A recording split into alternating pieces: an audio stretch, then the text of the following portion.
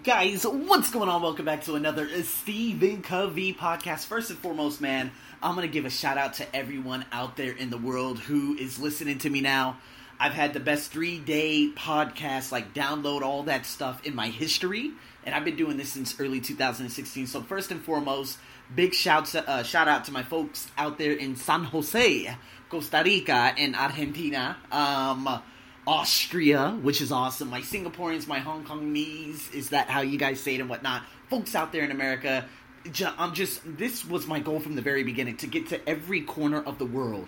So I love giving gratitude. I love being grateful for the entire process. And I just want to say thanks to everyone out there who's actually tuning into my podcast. I've been bringing so many unbelievable individuals onto my podcast and just so much groupthink and so many things in general. So man, guys, just thank you in general. So with that being said, guys, for all of you who have been tuning into these podcasts, Season 4, Stephen Covey, The Speed of Trust, man, I've been talking to my guy Mustafa, man, 5-language speaking guy out there. This guy's a bodybuilding freak, right? He's out there in Malaysia. And you know what? He said this is the single most important book he's ever read in his life, Stephen Covey, The Speed of Trust. Again, what I do with these books, I dive deep into the chapters. I relate it to my life. I give you actionable steps at the end so you guys can maintain it, or you guys can start, putting things into action. I try not relating it to myself so much, but I love talking about how I apply it to my life, right? So over the last 5 episodes, now I'm on, oh my God, I think this is episode number 24. I've been talking about task, okay? TASKS. Now, those are talents, attitudes, skills, style, and knowledge. Okay, switch up the K and the S at the end, style and knowledge. There you go, you have the task. So basically, the end in mind here. I love this. I love what Stephen Covey wrote in his book. A couple of things he wrote in his book. He said, the goal is to develop the task, okay, and to match them to the tasks at hand. See, to create the best possible alignment between our natural gifts, our passions, our skills, knowledge, and style. And you know what? Not only that, but the opportunity to earn, to contribute, and to make a difference. There was a guy by the name of Jim Collins. He actually wrote a book called Good to Great. And he talks about the importance within companies. Simon Sinek has actually talked about this too. And he said, you know what? The goal is to get the right people on the bus. Okay? That's number 1. And then you need to figure out how to get the right people in the right seats on the bus. I love that. That is utterly brilliant. You know what, as a leader, see guys, you need to be capable of maintaining people and putting people in their proper roles in an organization. Not only that, but you also want to learn how to create the right match between a person's specific capabilities and the job you're asking the person to do. All right? So if we look at this from an individual level, right? A lot of you guys don't look at it from continuous improvement. Remember I told you that, of course, this place I'm working at right now, that's why you hear echo, that's why you hear background noise, right? It's because this specific individual that I work at out here right now, he does not look at the development of the teachers in his organization. Not only that, but maintaining proper facilities to help encourage a very fun and clean working and learning environment. See, it's kind of like this. We still got everyone, if you look at the universities and the schools of the planet in general, what is it? We're always lined up in symmetrical or whatever order you want to name it, in rows. We're told to raise our hands and not to speak when this and that. We're basically machines. Remember, Prince EA made that video, 2-3 years ago? And if we look at it that way, if we look at the environments that we still learn in, it's still the same. Still the same. I'm looking at this table and these couple of chairs in here and that same BS ass whiteboard that I've been seeing since I was a kid. It's the same BS, man. I just don't understand the philosophy behind that. Man, I'm telling you, when I get my business up and going, I swear, I kid you not, even when I get my consultants in the agency and if I end up having something that's hard instead of everything online, I'm going to have couches. That's right. I'm going to have carpet. I'm going to have a jumbo screen. It's going to be such a relaxing environment. Why? Because people should not want to just study a language. They need to learn. And you know what? As a manager, as whatever it is of any organization, it's all about harvesting and that continual improvement within a company. If your teachers don't know these specific things, okay, hold conventions together and get people on board to teach them the things that are necessary so they can become more resourceful. So if you look at it, a lot of people, they've been working in companies for 10 to 15 years. But instead of having like 15 years of experience, they really have only 1 year of experience repeated 15 times. See, they're not adapting to the changes required by the new global economy like you guys are seeing right now. And as a result, what's going to happen? They don't develop the credibility, which can inspire greater trust and opportunity. And you know what ends up happening? They become obsolete. Just like a lot of people at that Ford factory that closed down X amount of years ago, and everyone went right in the city of Detroit went straight into ruins.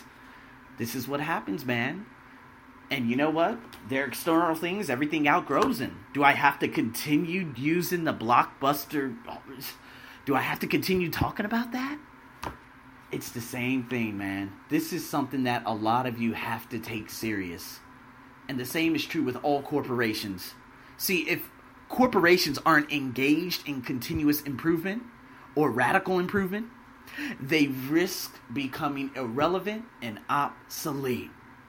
So companies that do invest in those continually learning and growing and reinventing themselves, guess what happens? Hey, I mean, we can kind of look at it from an Apple, standpoint. Back in 2006, 2007, launched the first iPhone, right? Revolutionary. You know what? The iPod sales, when they first unleashed that, 01, 02? Didn't even know what it was until 04. And then I bought my first Nano, 2005. But because I didn't have a computer, it just didn't really make sense in having an iPod Nano, right? So, but if we look at Apple sales, they went insane back in 2002, 2003. Boom! 4 years after the first iPhone launch, boom, you got the iPhone 4. It got even better. Boom, the iPad. I bought the iPad. But right after that, again, the death of Steve Jobs happened.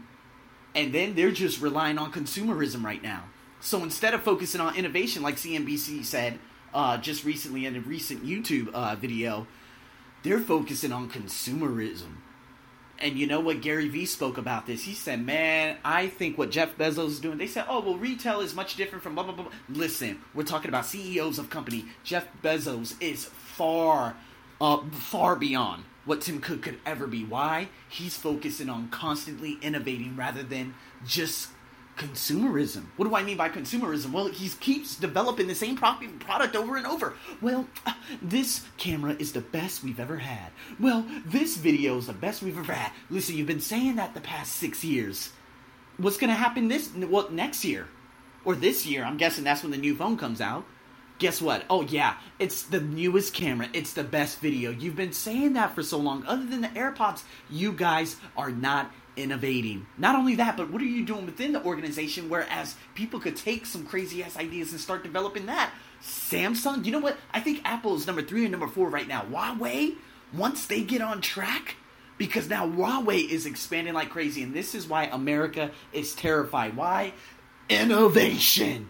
If you are not growing, if your company's not growing, if you're not looking at ways at getting better and becoming better opposed to your competition, and I don't like looking at competition too, but if you're not doing these things, you're in trouble. I can assure you that right now. So what I'm telling you, do not become obsolete. Do not become complacent. Stop doing the same things over and over, expecting a different result. Because if you do, you will falter. Guys, that's what the tasks are. TASKS. I'm talking about the talent, the attitudes, the skills necessary, the knowledge, the things that you could possibly develop, and the style. See, the attitude and habit of continually improving is one of the prime differentiators between companies that remain relevant and succeed and those that fall by the wayside in today's global economy. You know, Bill Gates, chairman of Microsoft, he said the complacent company is a dead company. Success today requires the agility and drive to constantly rethink, reinvigorate, react, and reinvent. So how can we begin to do that and increase our capabilities? Well, you know what? I'm going to teach you 3 accelerators over the course of this week, starting Tuesday, Wednesday, and Thursday. And you know what? That's the end of this podcast. Again, guys, big shout out to all of you. I hope you're rethinking your intent right now, because we need to start thinking, like, this is, these last 5 podcasts and what we've been over this last week, you need to start understanding that things are going to get serious and things are going to start changing very, very soon. So no more obsolete, no more. With that being said, guys, thanks for tuning in to another one. All of you tuning in around the world, thank you so much. Be sure to share this. And you know what, man? I'm the sexy host as usual, the chocolate one, the only Arsenio Buck out there in the world. Over and out.